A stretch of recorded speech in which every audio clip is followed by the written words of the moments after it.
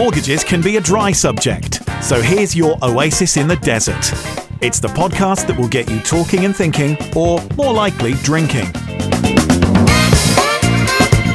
The Lennon to his McCartney, the Bert to his Ernie. It's the one and only Mortgage Stew and his sidekick Martin at the LM Experience.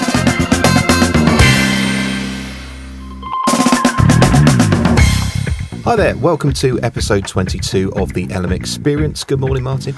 Morning, Stu. How are you? I'm good, thank you. How's that shed of yours? It's cabin. It's a cabin. How's that cabin of yours? It's doing very well, Scandinavian cabin. You've got a jacuzzi in there and a... No, I've got an idea. I might put a wood burner in there at some point. Yeah, which probably isn't ideal for a wooden cabin. No, that's got... Yeah, I'll tell your buildings insurance provider about that one if I were you, Stu. Anyway, what number are we up to now? Where are we? Episode 22. Two little ducks. Yeah, I was thinking bingo, actually. Were you? Yeah, when I said 22. Two fat ducks. Anyway, look, moving on. Listen, we've got a young lady in the studio today, no swearing. We've got Rachel Addison, who is a journalist at FT Adviser. Morning, Rachel. Morning. How are you? Very well, thank you. Thank you for having me on. Well, thank you for coming in. So what I thought we'd do this time, Stu, slightly different, is because we generally ask all the questions when people come in. Mm-hmm. And we've done some work with Rachel over FT Adviser lately, and they've got a very good sort of mortgage sort of back catalogue of articles that we've helped out with, and I think they're a good supporter of the mortgage brokers. I thought maybe Rachel can come in and ask us some questions this time. Okay. So Rachel, over to you. But first of all, just tell us how why do you want to become a journalist in financial services? I feel like there's not many Pulitzer prizes in that.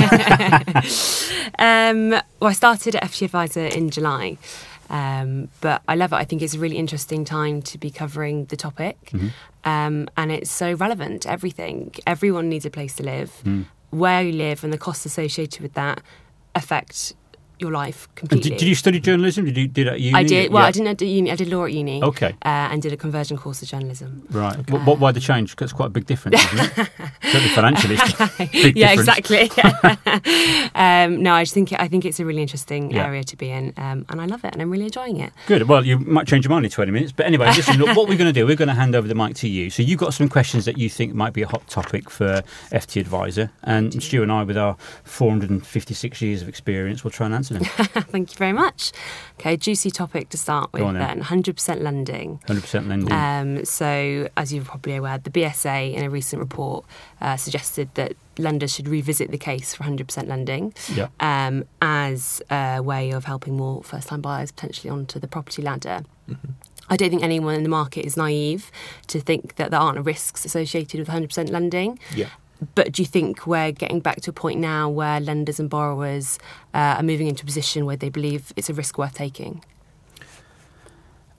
Well, I think it would be utterly ridiculous to bring in 100% lending in this climate. If they were going to do it, they should have done it 5 years ago when the industry was on its knees and house prices had already fallen. We've had 5 or 6 years of exponential growth, and we're now seeing the market turn quite significantly, particularly in London, where house prices may be down. I'm seeing figures 5 to 10% down from 2 years ago. Why would you launch 100% lending into that environment?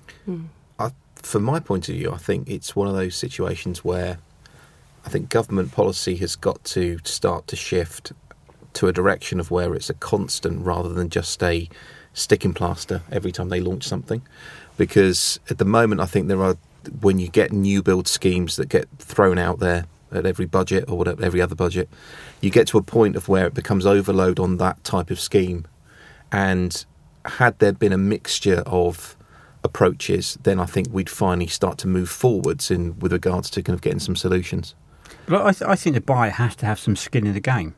If you're buying a £300,000 asset, where would you go where you could buy something for 300 grand and not put any money down? I think the difficulty for me is the longer term view as well, is that it will be all well and good having that as an option out there immediately. But the problem then comes, as with old government schemes, 10, 15 years down the line, if you're in that position where the market hasn't gone more favourably for you. Prime example for me in mind is shared ownership, which at one point was the thing that everybody was involved with. All of the lenders did it, they all offered it, and then gradually as time moved on and numerous governments of every colour imaginable brought in different new build schemes, it fell down the pecking order. So as a result, the lenders dropped away. So you've now got a point now where somebody remortgaging a shared ownership property, they haven't got a huge amount of options because the way in which the mortgage market's moved away from it. It's no longer the in thing. And I think that's the danger. But some lenders have been creative. Barclays with their Springboard and Bank of Ireland, where on paper it appears to be 100% lending, but it's not stupid 100% lending like it used to be. I mean, do you own a property, Rachel? I don't. If you were going to buy a house today, would you take 100% mortgage, knowing what you know? No, I wouldn't. I think someone described it recently as the financial services pantomime villain. Boo, from behind the curtain. Correct, that's a good analogy. Yeah, I think the risk of negative equity, especially very real in uncertain times such as these, is just too big a risk. Yeah, and I'm surprised that banks are very risk adverse people, and I can't imagine that they're sitting around a boardroom somewhere thinking that this is a good idea. With all the uncertain times that we have with us. I think as well you've got the situation now, there's more profile now of specifically the old style Northern Rock borrowers who were on the 100% plus the extra 25% on top. The traction that is now starting to get with the BBC Panorama programme that was out recently about it. Those borrowers from back then, 2007, 2006, they're still in the position where they haven't been able to go full circle yet. So their options are limited. So, and we know that.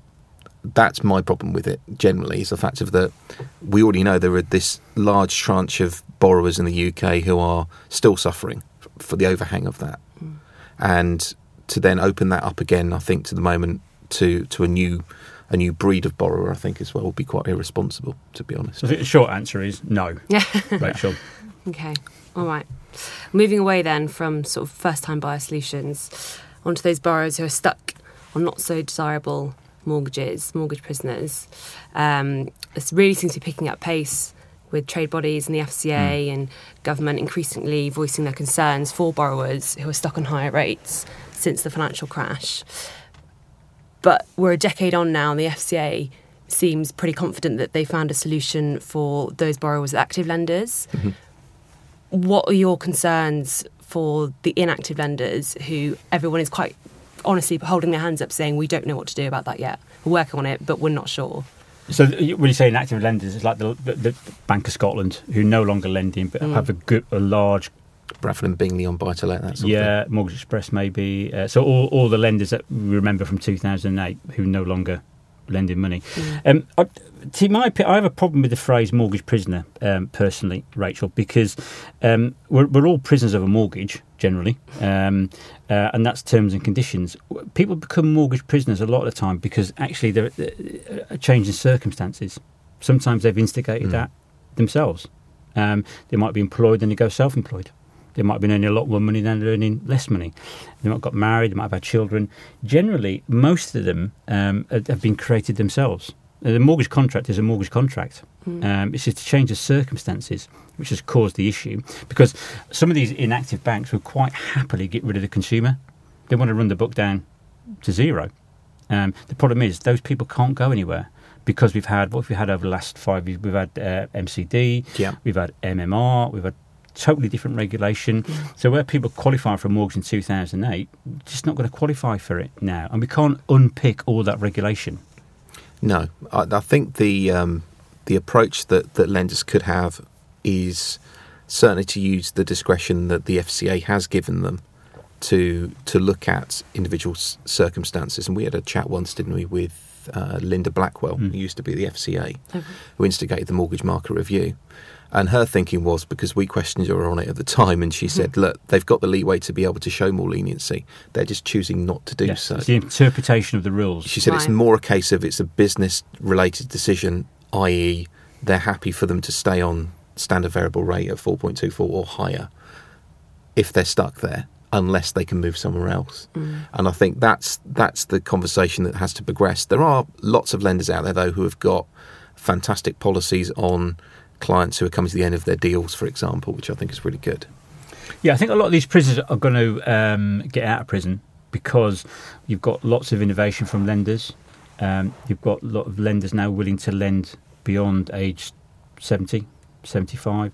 Interest only isn't quite the issue it was 10 years ago. There's a lot more acceptance. And I have to say with that's where the smaller building societies have driven the market. Absolutely. Because the big guys took a step back and then decided, right, we'll see how the land lies for a bit. But it was really the smaller guys who really started to lend in that area again. I think also the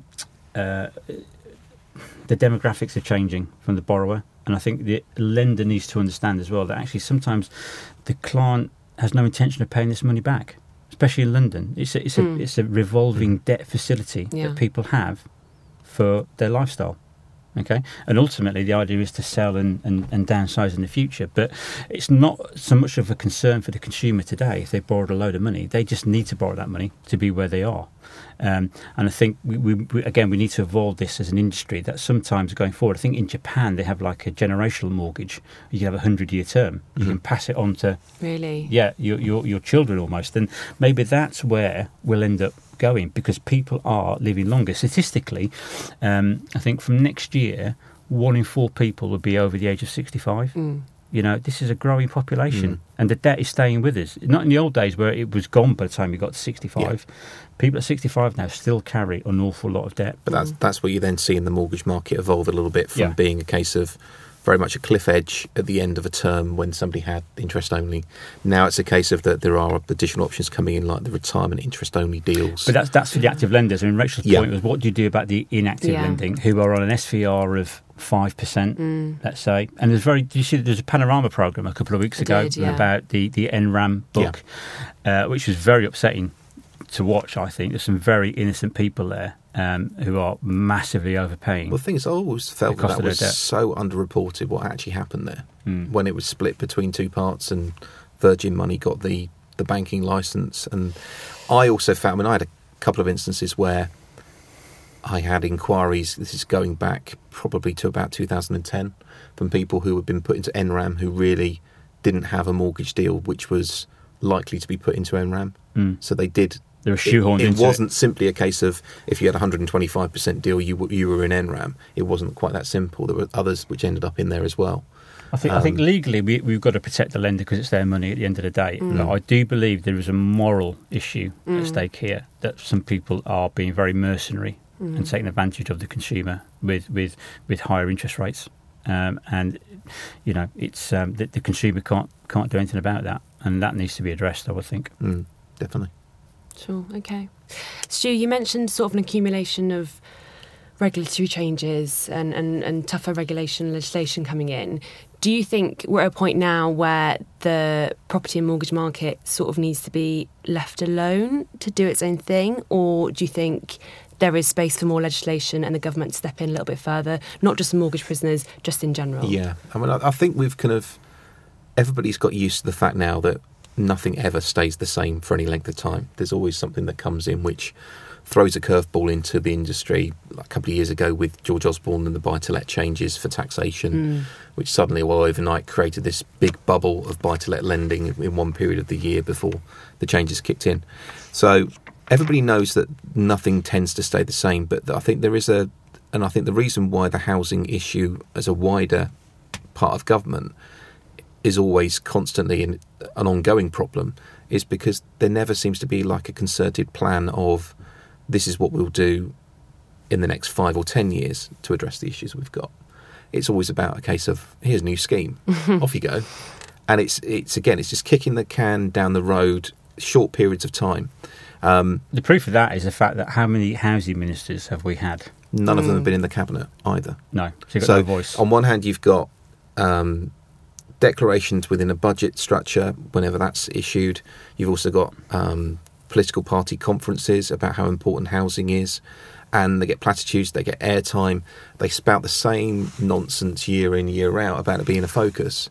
And if they're not even at the table of the cabinet, what really is the point? And the actual housing minister role is a stepping stone, isn't it? But it's one every 12 months. There's no consistency. Yeah. You can't build a housing policy if you keep changing the person whose decision it is to make the housing policy. Yeah. Everyone's going to have a different idea. We need someone just needs to get a 4 or 5 year run at this. And just be left on, almost a case of just saying to them, right, okay, you take this role on, this is your sole, whatever happens, this is going to be your sole project for the next 5 years. Yeah.